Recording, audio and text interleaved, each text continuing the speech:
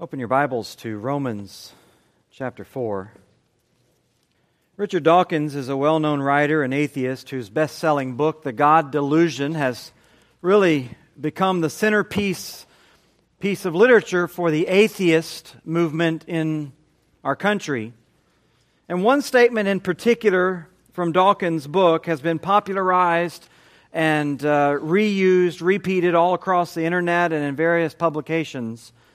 It's Dawkins' statement that, quote, when one person suffers from a delusion, it's called insanity. When many people suffer from a delusion, it's called religion, end quote. That statement encapsulates the growing sentiment through our nation and our society about you.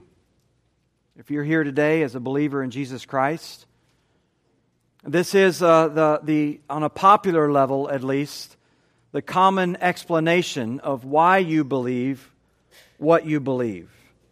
The increasing idea that anyone who believes in a religion has some sort of psychological deficit or some sort of intellectual deficit, some sort of flaw fundamentally in their thinking. And Dawkins and others assume that faith then is essentially incompatible with intellectual rigor, with sophisticated thinking. And so Dawkins writes in his book, quote, religion is scarcely distinguishable from childhood delusions like the imaginary friend and the boogeyman under the bed. Unfortunately, the God delusion possesses adults. A delusion is something that people believe in spite of a lack of total evidence. In another place he writes, one of the truly bad effects of religion is that it teaches us that it's a virtue to be satisfied with not understanding. End quote. That's you in the minds of the world around you. You're here, you gather here this morning, you read the Bible, you listen to all these things, you sing these songs, you listen to sermons, because you've buried your head in the sand, because you have somehow turned away from understanding, because you are afraid of the facts, because you don't want to be engaged in any kind of rigorous intellectual enterprise that might expose the lack of foundations of your belief. You're delusional. What you believe is incompatible with adulthood. And it's only satisfactory to people who don't want real answers to real questions. Well, apart from all the false assumptions made by these atheists that somehow better answers to the most important questions of life and death come from their personal observations of the world, Dawkins and others have gravely misunderstood the nature of faith. Because while it may not reason according to their natural assumptions, while faith may not arrive at its place based on their own empirical evidence, it is far from unreasonable, far from an effort to avoid understanding. Faith often looks square in the face of hopeless situations, of all the evidence that may come against it from a naturalistic point of view, and it is right there that faith often takes its stand. It's the character of true faith. It isn't blind acceptance of some tradition without asking questions. The character of true faith is a faith that is tried and tested in the face of the most difficult situations of life. Character of true faith has faced claims and arguments and rationalizations that are hurled against it, and in the end, true faith has determined that God and His Word is the most reasonable and reliable opinion, the most reasonable and reliable, argument that has ever been proposed. Now that sketch, if you will, of faith really summarizes our passage this morning in Romans chapter 4.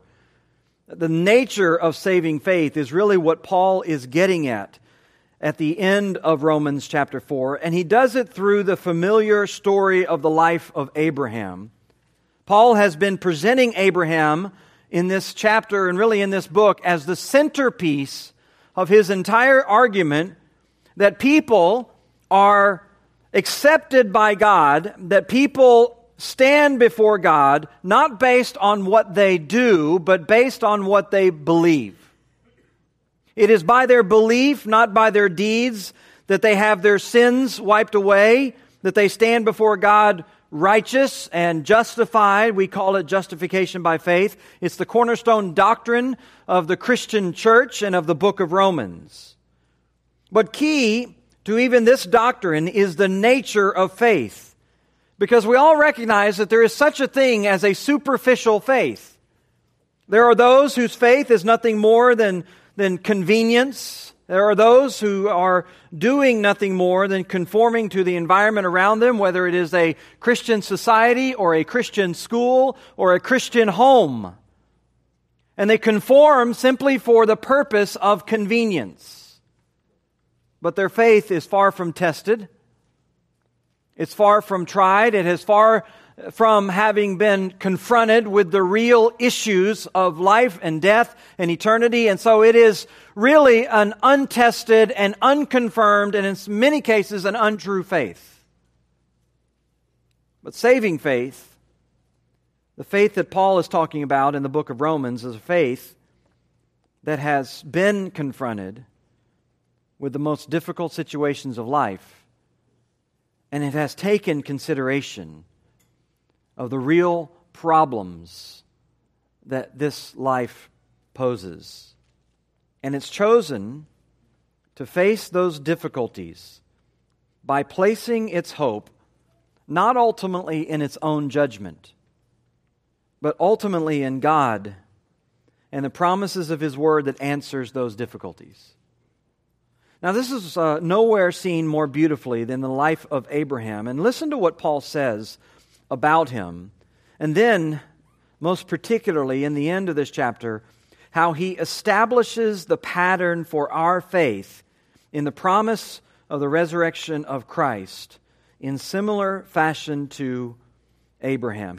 We'll pick up in verse 16 where he says, "That is why it depends on faith, in order that the promise may rest on grace and be guaranteed to all his offspring, not only to the adherent of the law, but also to the one who shares the faith of Abraham, who's the father of us all.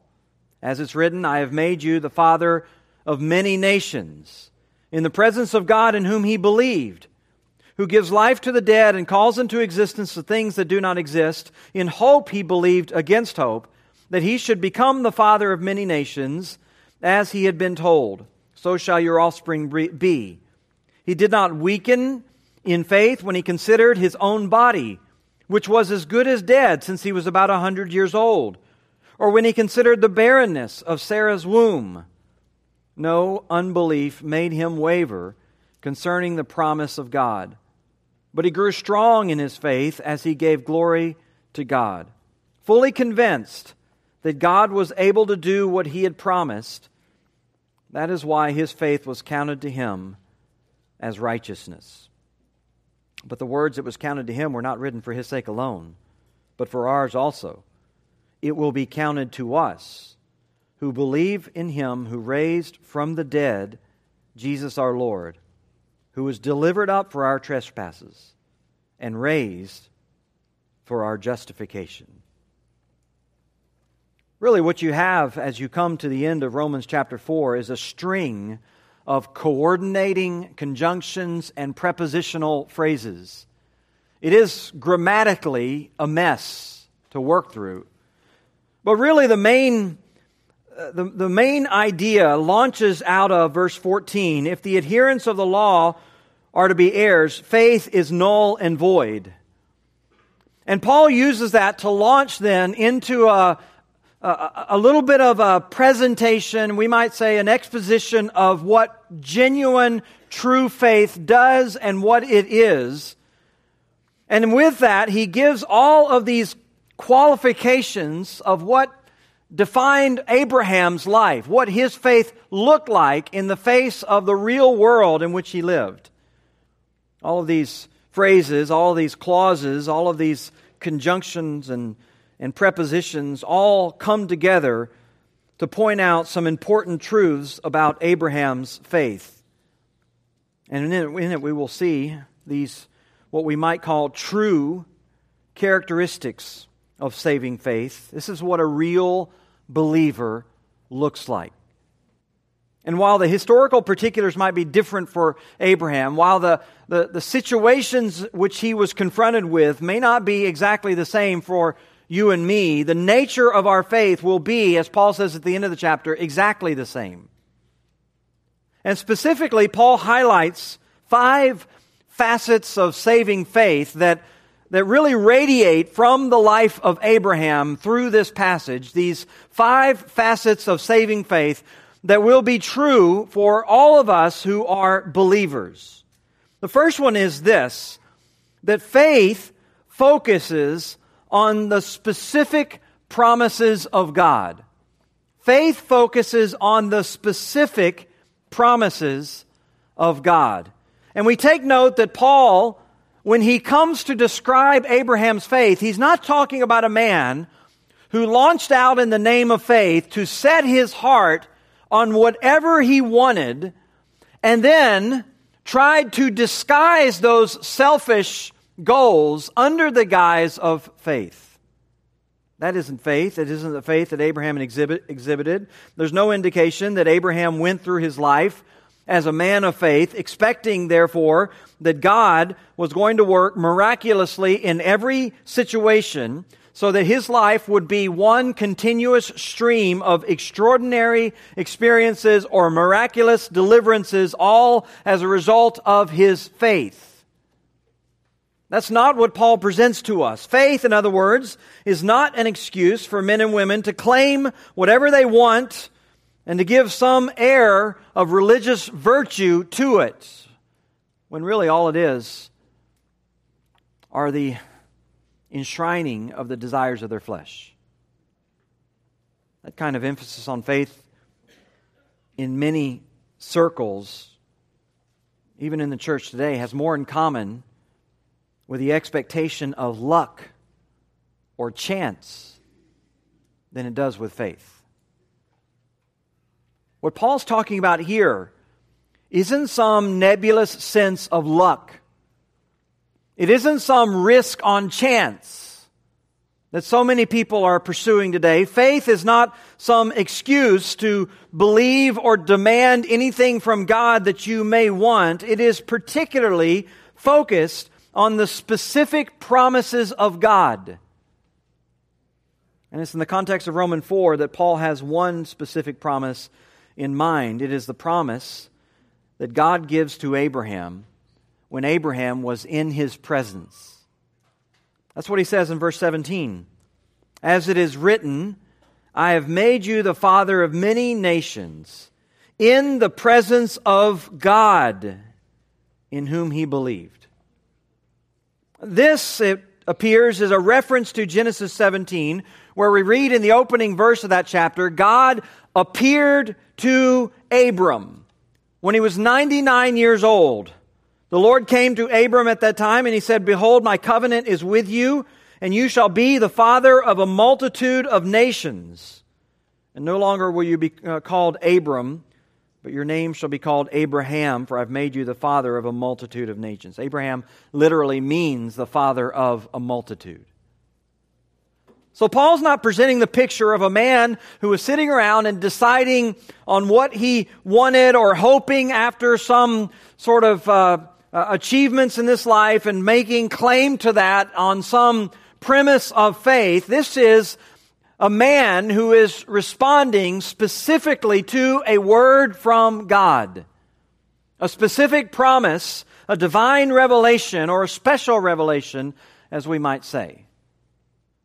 And even in verse 18, Paul refers again to the fact that Abraham believed, as he says at the end of that verse, as he had been told, so shall your offspring be. That's the emphasis of Scripture. Faith is the result of our encounter with the promises of God. Or as Paul will say later on in Romans, faith comes by hearing, and hearing by the Word of God. Faith is a challenge not to believe that God will answer everything according to your whim and desire, or that every obstacle that you face in life will be overcome by some miraculous intervention, or that somehow God's going to rescue you out of every distress in your marriage or your health or your career or whatever it might be. People frame their ideas of faith this way, and then once you face difficulty, their question to you then, what good is your faith? Because their notion is that faith is supposed to be this sort of incantation that you chant over your problems, and it springs you to some sort of miraculous escape. It's not what Paul's describing with Abraham.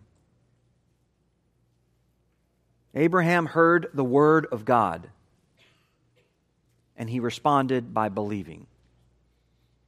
In fact, for Abraham, he lived in a time before the Old Testament was written, before the New Testament was written. It wasn't that he had all this scrolls of Scripture to work through and to believe, but he was responding to specific promises that God gave him by special visitations, special appearances, unique among all the people of the earth in his day. For you and I, however, this means that we respond not looking for audible voices and special visitations, but for a response, or in a response, I should say, to the specific promises and commands and truths revealed to us in Scripture. It is the nature of genuine saving faith that always responds to God's truth in this way. Secondly, we can know by what Paul says here that faith, genuine saving faith, remembers the character of God. It remembers the character of God, because while faith is responding to the promises of God, as I said, it isn't some charm or some incantation of a spell that we simply enunciate when we are in the face of trouble. These aren't just impersonal principles collected by wise men over time that we try to apply to our life. They're not just some sage wisdom. Every promise of God is effective because it is backed by the power and the wisdom and the righteousness of God. It is God's nature which gives power to His Word. It is His ability to back it up and fulfill it. As the Lord speaks through Isaiah 46, I am God, there is no other. I am God, there's no one like me, declaring the end from the beginning and from ancient times, things which have not yet been done. Saying, my counsel shall stand, I will accomplish all my purposes. I have spoken, I'll bring it to pass. I've purposed, I will do it. So here's God appealing to the uniqueness of His own character as a reason to believe His Word. And so when we hear the Word of God, we believe it because the character of God that stands behind it. Now, this is exactly what Paul's telling us here about Abraham. He believed the Word of God, he believed the promises because he comprehended the power of God to bring all this to pass. Specifically, he says in verse 17, Abraham understood that God, at the end of that verse, the one in whom he believed was the one who gives life to the dead and calls into existence the things which do not exist. This is a specific reference to the fact that Abraham had been given a promise when he was 99 years old, having no children, his wife barren for their entire married life, and in spite of all that, God promising him that He would still or Sarah would still conceive and give forth a son for them. Paul sets this in contrast, in fact, the God who gives life from the dead. You'll look down in verse 19, because he says, Abraham considered his own body as good as dead. He was 99. He was well beyond the procreational years, if you will. From a natural standpoint, he was dead. And he considered, literally, it says in that same verse, the deadness of Sarah's womb. Necron is the root word for both the deadness of his body, the deadness of Sarah's womb. ESV translates it barrenness, but it's the same word. And so Paul is presenting this very intentional contrast here. Abraham was forced to believe in the face of all of these realities, in the face of everything he was observing, in the face of the facts. He was forced to believe in this. He was led to believe in this. And the reason he believed was because of the character of God, because this was a God who, he says, can raise people from the dead. In fact, this is already hinting where Paul's going at the end of the chapter. As we said, this becomes the focus of Paul's comparison between Abraham's belief and our belief. Paul emphasizes the role of Christ's resurrection in our faith and in our justification. But specifically, he says, Abraham believed because he believed God as the one who could raise what was dead or who was dead, and even that he calls, he says in verse 17, calls into existence things that do not exist. That phrase could simply be a reference to the fact that God was going to call forth all of these nations which had not yet been seen through the loins of Abraham, even though they didn't exist. Or it could be a reference back to God's ability to call the world into existence out of nothing at the moment of creation. What we call sometimes ex nihilo creation. The fundamental conundrum of the atheist. The inability to explain where matter came from. We know where it came from because the Word tells us where it came from. God spoke and it came into existence. God created when there was nothing. And among all the proposed arguments out there for the beginning of the universe, it is the only reasonable proposal. This was a man who was not unreasonable in his thinking. He wasn't unreasonable in his faith. He was reasoning properly with all of the facts on the table. And one of the dominant facts that dictated his mind was that God created all things. That out of nothing, when there was no matter, when there was no energy, when there was no light, God was able to make things exist which did not exist. And so what a small thing it would be for Him to create nations, much less a son from even a barren womb.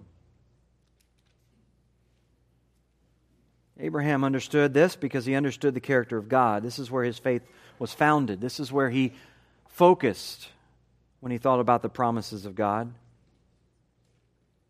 In the same way, we believe in the promise of a resurrection because we believe in a God who can create and recreate, right?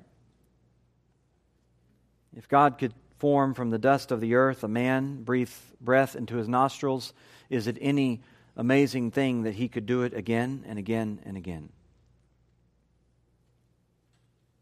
It isn't just the promise of the resurrection. All of God's promises are built on His character. They're built on His righteousness. They're built on His faithfulness. They're built on His goodness. And it's all those attributes of God, all those characteristics of God. They are the realities that fill His promises with power for the believer. That's the way faith operates. It focuses on the specific promises of God, but it's the character of God that's at the heart of the faith. And then thirdly, Abraham's example teaches us that faith rejects natural reason as the sole criteria of its evaluation. I mean, to complete the picture, you have to mention this. That not only is it weighing the character of God, but it is, we might say, discounting what can be known by finite man. It is discounting what can be observed with two mere human eyes. As Paul says in verse 18, in hope he believed against hope, that he should become the father of many nations, as he had been told, so shall your offspring be. He did not weaken in faith when he considered his own body, which was as good as dead, since he was about 100 years old, or when he considered the barrenness of Sarah's womb. This is the real heart of Paul's message about Abraham's faith. In hope, he believed against hope. Faith, in other words, moves in opposite directions when it comes to reason and rationale. That's a paradox, the paradox of faith that many people cannot understand. They assume that because it might set aside naturalistic reasoning, that it therefore sets aside all reasoning. But that's not what was at work in Abraham's life. Faith rejects the conclusions of natural reasoning and rationality, but it isn't irrational. It has a very rational basis for its understanding and hope. But it's not the evidence and reason that normal people, or people I should say, normally focus on. Its reason and rationale are based on God. You see, the skeptic and the atheist want to picture a Christian as someone who has buried their head in the sand, who wants to conveniently ignore the hard realities that scientific observation makes all around them. But that doesn't describe Abraham here. He was not a man who was ignoring the difficulties of empirical science. He understood the difficulties that the natural world posed to his faith. In fact, the Scripture says he considered them, he thought about them, he pondered them.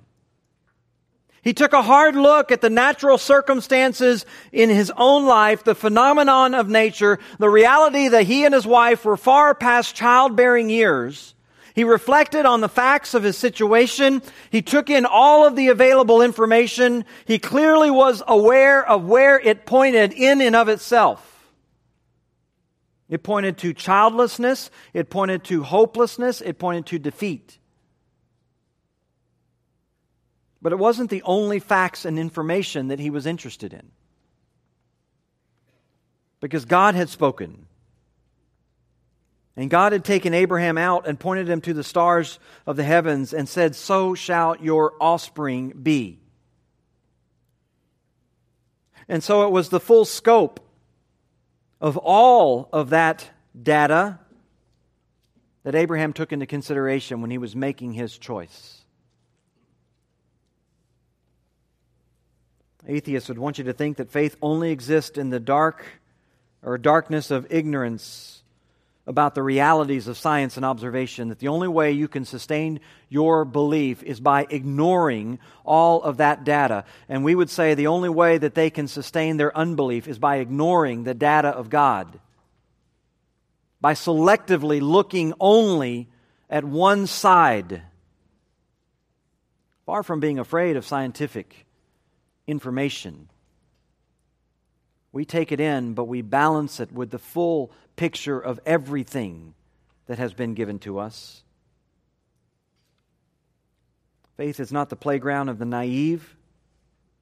It's not the result of people simply willing to suspend their mental faculties and put to death their reason. Abraham was anything but that, because he was staring at the stark realities that the natural world confronted him with, but factoring in the reality of God. And in that sense, his faith was very reasonable. It made all the sense in the world. This is how Abraham could believe, as Paul says, in hope and against hope at the same time. Against hope as defined solely by natural means, but in hope as defined in the light of God's sovereign rule. Another way to say this is faith's reasonableness depends on the reliability of the person who is giving the information. It depends on the ability to know the truth and the commitment to sharing the truth. And in this case, there is no human being ever born who knows more than God, and no human being ever born who is more reliable than God, who is more trustworthy than God. Every man and every woman and child have proven their propensity towards selfishness, towards deceit, and towards error. It's very reasonable in every way, then, that those of us who trust would put our trust in the only one who's never told a lie, who's never missed a fact. We face the realities of this world. We face the realities of empirical science. We face all those things. We know that on their own, if they are considered apart from the Word of God, that death happens to everyone, that no one that we've ever observed has been raised from the dead. But at the same time, we know what God's Word tells us. We know the testimony of the apostles. We know the testimony of the church. We know the gospel. We know that God does raise from the dead because He's already done it one time. Because He's already given us the first fruits in our Savior Jesus Christ. So if the naturalist or the atheist claims that our faith is contrary to knowledge, then we have to ask, which knowledge? Contrary to what knowledge?